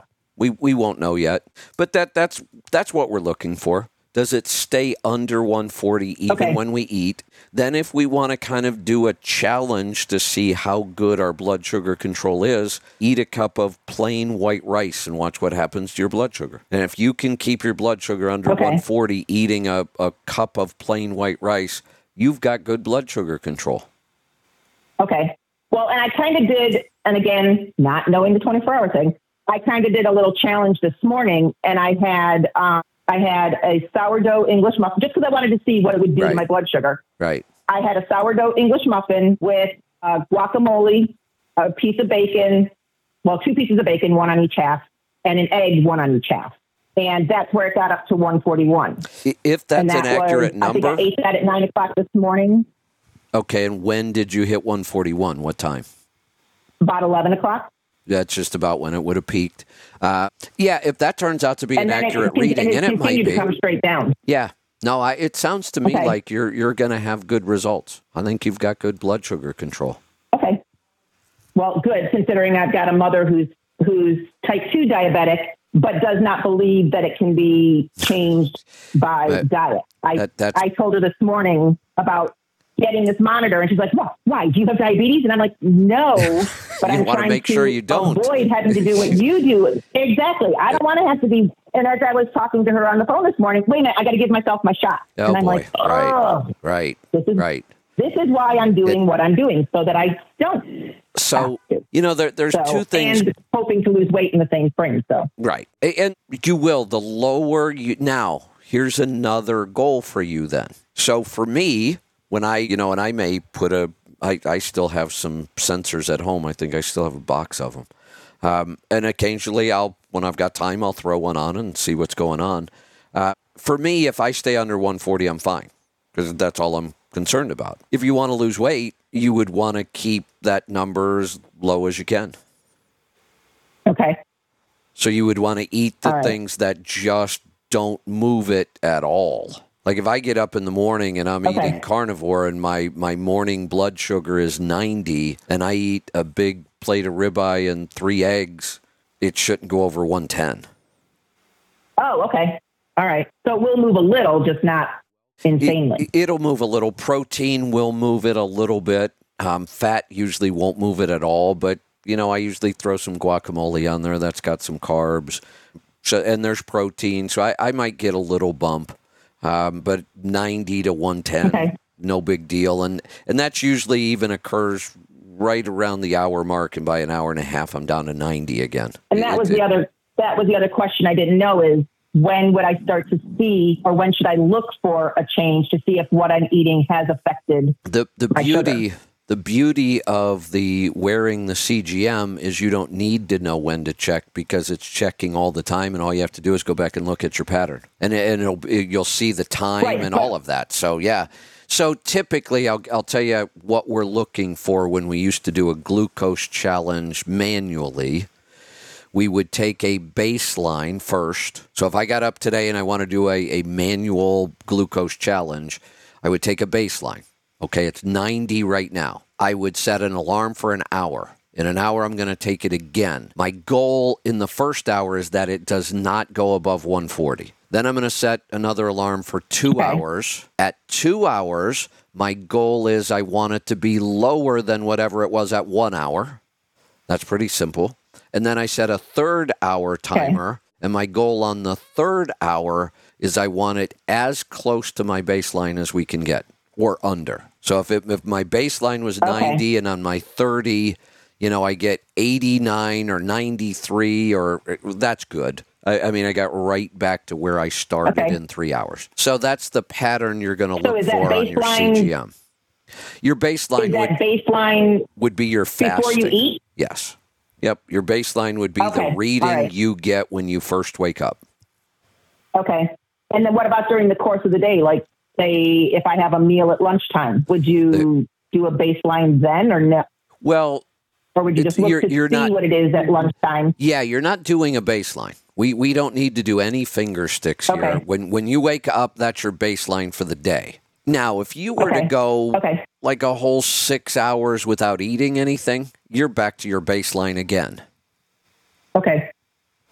And then we All just right. watch Well, the that makes pattern. sense. Now And the software, I'm not sure about this one. The NutriSense software is really nice. You get all kinds of reports. I mean, it does all kinds of things for you. It'll tell you your lowest, your highest, how often you were in their range. The one thing I never, ever had in all I've probably worn a monitor for a total of about 6 months over the last 3 or 4 years. I've never, ever had a low reading, ever. And that's good. People that have low readings are typically diabetic. Well, at 5 o'clock this morning, and again, you don't know what you don't know until you don't know it. At 5 o'clock this morning, we were awoken to this obnoxious alarm, and it was my glucose monitor telling me that I was down at 58. Yeah, see, I think that's a false reading. Remember, we're not calibrated yet. That's now that, right. And that's why, that was originally why I called. My husband had said, well, call and find out about that 58. See if that's something to be worried about. But now that you mentioned, when you first mentioned the calibration. After you've had it on 24 hours and you calibrate it, if you get that 58, then I would be concerned. Okay, now, it was 58 at 5 o'clock this morning, but at 6 o'clock this morning, it was back to 97. Okay. It's weird, and I really don't ever look at those readings in the first 24 hours for that reason. Okay. All right. Well, then I will disregard that and wait and play the game again tomorrow. Yeah. Now, if you had that pattern happen again, 5 a.m. I'm at 58, 6 a.m. I'm at 90 something, something weird is going on. Okay. Yeah, you shouldn't see those kind of big drops like that. Really, the only people I may have said this earlier today, the only people we ever see really dangerously low blood sugar on is people who are on diabetic medications. It's a side effect of every diabetic medication. Yeah, and I'm not on any. I'm on no medication whatsoever. Yeah, I don't expect to see those kind of lows with you. Okay, all right. Well, on a separate note, I just joined the Healthy Tribe coaching. Oh, thank you. So I'm super excited to start that tomorrow. Good. So I had talked to Chelsea, and I'm just waiting, I guess, for an email to come in. Yes. Is that how we connect? Yep. Okay. Now, and I will tell everybody the meeting tomorrow is going to go fairly quick, and we have a lot of people signed up already. Okay. But the reason it's going to go quick is probably nobody has done what they need to do yet. We'll start working on that tomorrow. Like we got to get current NutriQs. We've got forms we've got to get filled out. I need a lot. Just like if you were coming to me to do a one-on-one, and I would ask you for a food journal, I would ask you for a list of medications. We would, if you're wearing a continuous glucose monitor, I would want to see your records. We would do a NutriQ. That's what everybody in this program is going to be doing. That way, when you're in the program and we have a meeting, somebody can say, hey, I've got this going on, and I don't have to stop and go, oh, but you haven't done a NutriQ yet, so we want to get that all done up front. So that's really probably all we'll do tomorrow is kind of get people up to speed on how the program's going to work and what kind of things we need to get done up front. Okay. So having said that, should I go in and do my NutriQ today? Sure. Yep. And anybody else listening to me should get the NutriQ process started. Yes. All right. And we find that on the website? Yep. Under Work With Us. Work With Us. All right. Well, then there's my homework for this afternoon. There you go. I'll be getting that done. So awesome. Okay. And the offer still stands if you happen to be down in Florida and want to go sailing. Oh, that's tempting. You may see me. Michael sent Lisa information. So okay, if you decide you want to go sailing, perfect. The waters are waiting. So I appreciate that. Kevin. Thank you. All right. We'll talk to you soon. Take care. All right. We've got one more call. Let's go to Georgia. Mark, welcome. Hey, Kevin. How are you today? Good. What can I help you with? Here's a yoga question for today. All right. I know I've heard you mention a couple of different machines, or at least I've seen one in the picture, I guess, the original post with the instructions. Was wondering which one you have had the best luck with as far as maintaining the proper temperature. By far, I really like the Breville. You can get it on Amazon. It's white. It's really small, thin, small diameter. There is another name for it. Let me go look it up because and if anybody is interested in any kind of kitchen appliance, I am a huge fan of Breville. I don't know where they came from. I had never heard of Breville till a couple years ago. Now, everything I buy in the kitchen, if it's a Breville, I always like it. Gotcha. Now, have you mentioned, I heard the name Jewel. That's it. That's what I was just going to go try to look at. But I believe if you search Amazon for Breville sous vide, I think it's that Jewel that comes up.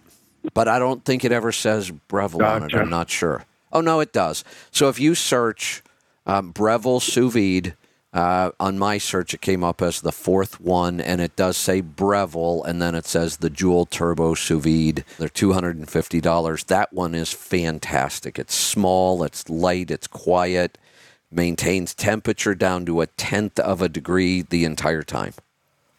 Excellent. I appreciate it. And a quick part two to this would be, I stay out on the road for about 4 months at a time, and I want to get into making some either Thanksgiving or Christmas for the first time. So would maintain in the freezer, for a future batch. You broke up for so long. Go back and start over because I missed a whole bunch. Okay. I stay out on the road for a long time. I'm looking forward to making the first batch, Thanksgiving, Christmas. Okay. How long do you think the starter would stay good in the freezer, in order to, keep some for a future batch? I think starter stays forever. Okay. Yeah, I know I've pulled starter out 6 months later, and it worked. Actually, I think I was over a year, and it worked just fine. Oh, that's great. And I know that might clear up a question too for one of the other tribe members that was discussing this, I think this week in the good. On the website. Yeah. So that's great to know. And another real quick question about the tablets: is it the BioGaia? Yes, it is. Excellent. And the flavor, I may have asked you this before in the website, but the flavored tablets, those won't come through in the flavor of the yogurt? Not at all. And I don't think I've ever found it in anything except flavored tablets, but it does not come through at all in the yogurt. Gotcha. All right. Well, I appreciate it. That's all I have today. Thank you very much. All right. That's all I need. Good stuff. Thanks for the call. Oh, we've got another call coming in. So, Chelsea, go ahead and screen that one. I will grab that one. All right. I think I'm going to wear out early today, and there is still a lot going on at this event. I may skip the event and try to hide out for a little bit and catch an hour nap or something. Last night they went late. I didn't. I left early.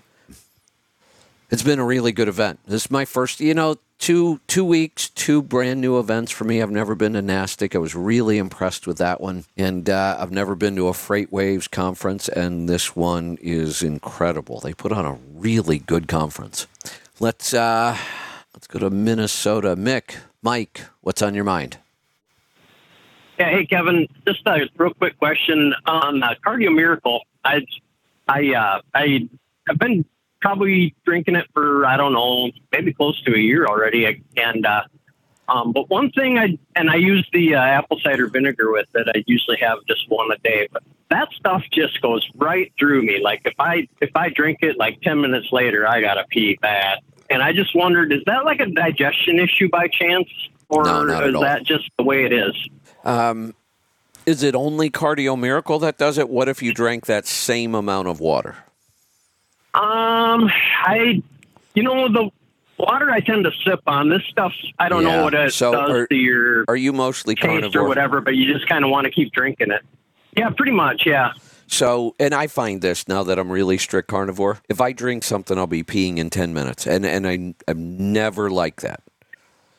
Okay. Coffee doesn't do that to me in the morning, but my coffee doesn't seem to go through me that fast either as far as a liquid. Cardio, if I drink, I'm sitting here drinking one now. When I get off the air, I've been on the air for 2 hours now. I'll go pee. And it's not urgent. It's not like I have to. but I can tell I need to, so I might as well.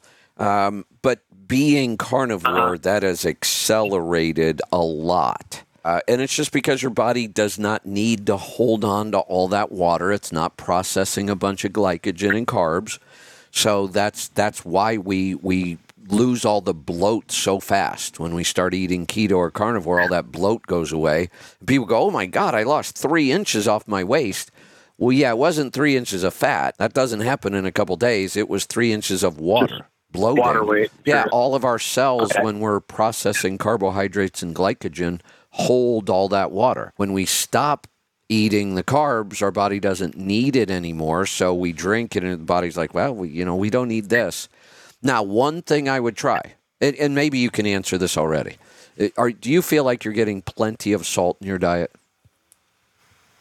Yeah, I'd probably say so. I mean, once in a while, like if I'm not so much while I'm driving, but if I'm like physically working, I may start cramping up or whatever. Or not cramping, but you feel like you're on the verge of it. So I'll maybe take a little more then light balance or whatever later in the day. You're not getting enough salt. Okay. Yeah, salt your food more. Put more light balance in. I've like I'm up to like right now. I'm doing about 3 caps of light balance a day. What happened was last week I was so busy at that event that I was drinking all the time and I could not stay hydrated. I was drinking and peeing and I wasn't hydrated enough. And I couldn't figure out why not. And then it dawned on me, this is a really simple one. You can drink all the water you want, but if your body doesn't have enough salt, you won't hold it. And that's all that happened. I wasn't eating. I was mostly fasting because I was so busy. And when I did eat, I would just grab whatever, and I wasn't salting my food. I was only drinking 1 cup of coffee with 1 cap of light balance, and I just could not break the dehydration no matter how much I drank. And finally I thought, well, you dummy, you're not getting enough salt. All right. Yeah, when I'm in the truck, not so much when I'm at home, but when I'm in the truck, it's just hard-boiled eggs and pulled bacon and cheese, and then usually like some kind of bigger meal in the evening that may have some vegetables in it, but often it's some kind of just meat also. So yeah, just make sure you're salting everything heavily. Okay. All right. Well, that was my question. One other thing I just thought of was somebody else was talking about the coaching thing. Well, if you join that, would it be kind of fair game? Like if you always have people like family people complain about things, and I maybe make suggestions, but if you want to attempt to try to help other people, if I joined that and then asked for help with that coaching, would that be right? Or do you want that specific person? Because a lot of times, I'll say, well, take the NutriQ and sign up for a one-on-one, and they'll never get to it, Right. So let me... I thought, well, maybe if I knew enough to do it myself. Yeah, so here's the thing. If you join, and I don't care if you have 37 family members and they all want to sit there in the room with you while you're on the call, they certainly can. If you are the one paying and you say, hey, I really don't have anything going on this week, but I'd really like to help my wife. Do you have some ideas? Of course I'm going to give you the ideas. That's not a problem. But here's what I'll tell you. The odds of that working go way down, and it doesn't hurt to try, and I'll help you, and I'll give you some advice, and I'll say, well, it sounds like this, so let's try this. You've listened to this enough to know, and it's why we're doing the group coaching, because a lot of times I can't even help people on the phone. I don't have enough background. I don't have enough time to go through the background. Right. I need to, I might need a food journal. So those are the kind of things that are, this group is when I tomorrow, it's probably not going to happen. But once I get somebody who's done all their work and they step up and say, okay, I want to work on this problem, whatever it might be. Well, it's going to be like you're doing a one-on-one with me. I'm going to say, well, if that's the issue, then I really need a 3-day food journal. I really need this. And you're going to have to go do all those things and then come back. That's why this is an ongoing program. So, sure, if you say, look, I don't have anything going on. I'm trying to help somebody else. Can you take some time and help me help them? But what you can't do is you can't put them on the phone and say, I'm going to let you work on them this week. Oh, no. Right. That's not what I mean. Right. I just, okay. Yeah, I was just curious if I don't know if I feel like I know enough anyway to really be competent in that type of a situation. But yeah, and if you want to try, I would definitely give you some ideas and kind of guide you along. And I'm just not real confident that works all that well.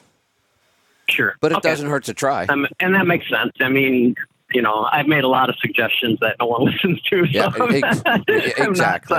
Right. Right. So, all right. Well, perfect. That's all I had for you. Thank you. All right. You are welcome. All right. One other thing. This coaching program, obviously we worked on it as a company. We came up with the idea. Once the idea has kind of been transferred to the team, they do all the work and they usually don't consult with me much at all after that. I will tell you that I was under a slightly different understanding. Well, actually kind of a big understanding. But the team did this. They did it right. I was the one that wasn't involved. I was assuming that $75 a month was for only one of the coaching programs at a time. Like if you wanted to be in both health and business, I thought you were going to be paying twice $75 a month. But that's not how it works. You get both. For $52 a month if you do it now. And if you stay in, it will always be $52 a month. You always have a place to go to get in-depth answers. I'll work with you business-wise. Let's say you wanted to buy another truck and hire a driver. I'll work on every step. I'll review ECM reports. I'll review oil samples. I'll look at the specs and give you my opinion. So I think we're kind of giving this one away. I really do think it should be, you'd have to pay twice for both programs, but the team set it up this way, so we're going to go with it. Come on over and join me. We'll be kicking the business coaching off here pretty quickly, and we're kicking the health coaching off tomorrow. So head on over letstrucktribe.com and get signed up. We will see you back here tomorrow for a free-for-all and then rolling toe, as far as I know. Friday, I think we'll be here for a free-for-all and... Oh, you know what? I got to think about Friday. I'm going to be in Florida on Friday. I got to make sure David doesn't have something scheduled for me in the morning. And if he doesn't, I will tell him not to schedule something so I can do the show. We will have to see, though. In the meantime, be safe, be profitable, be fit and healthy. Always do the hard work and master the journey.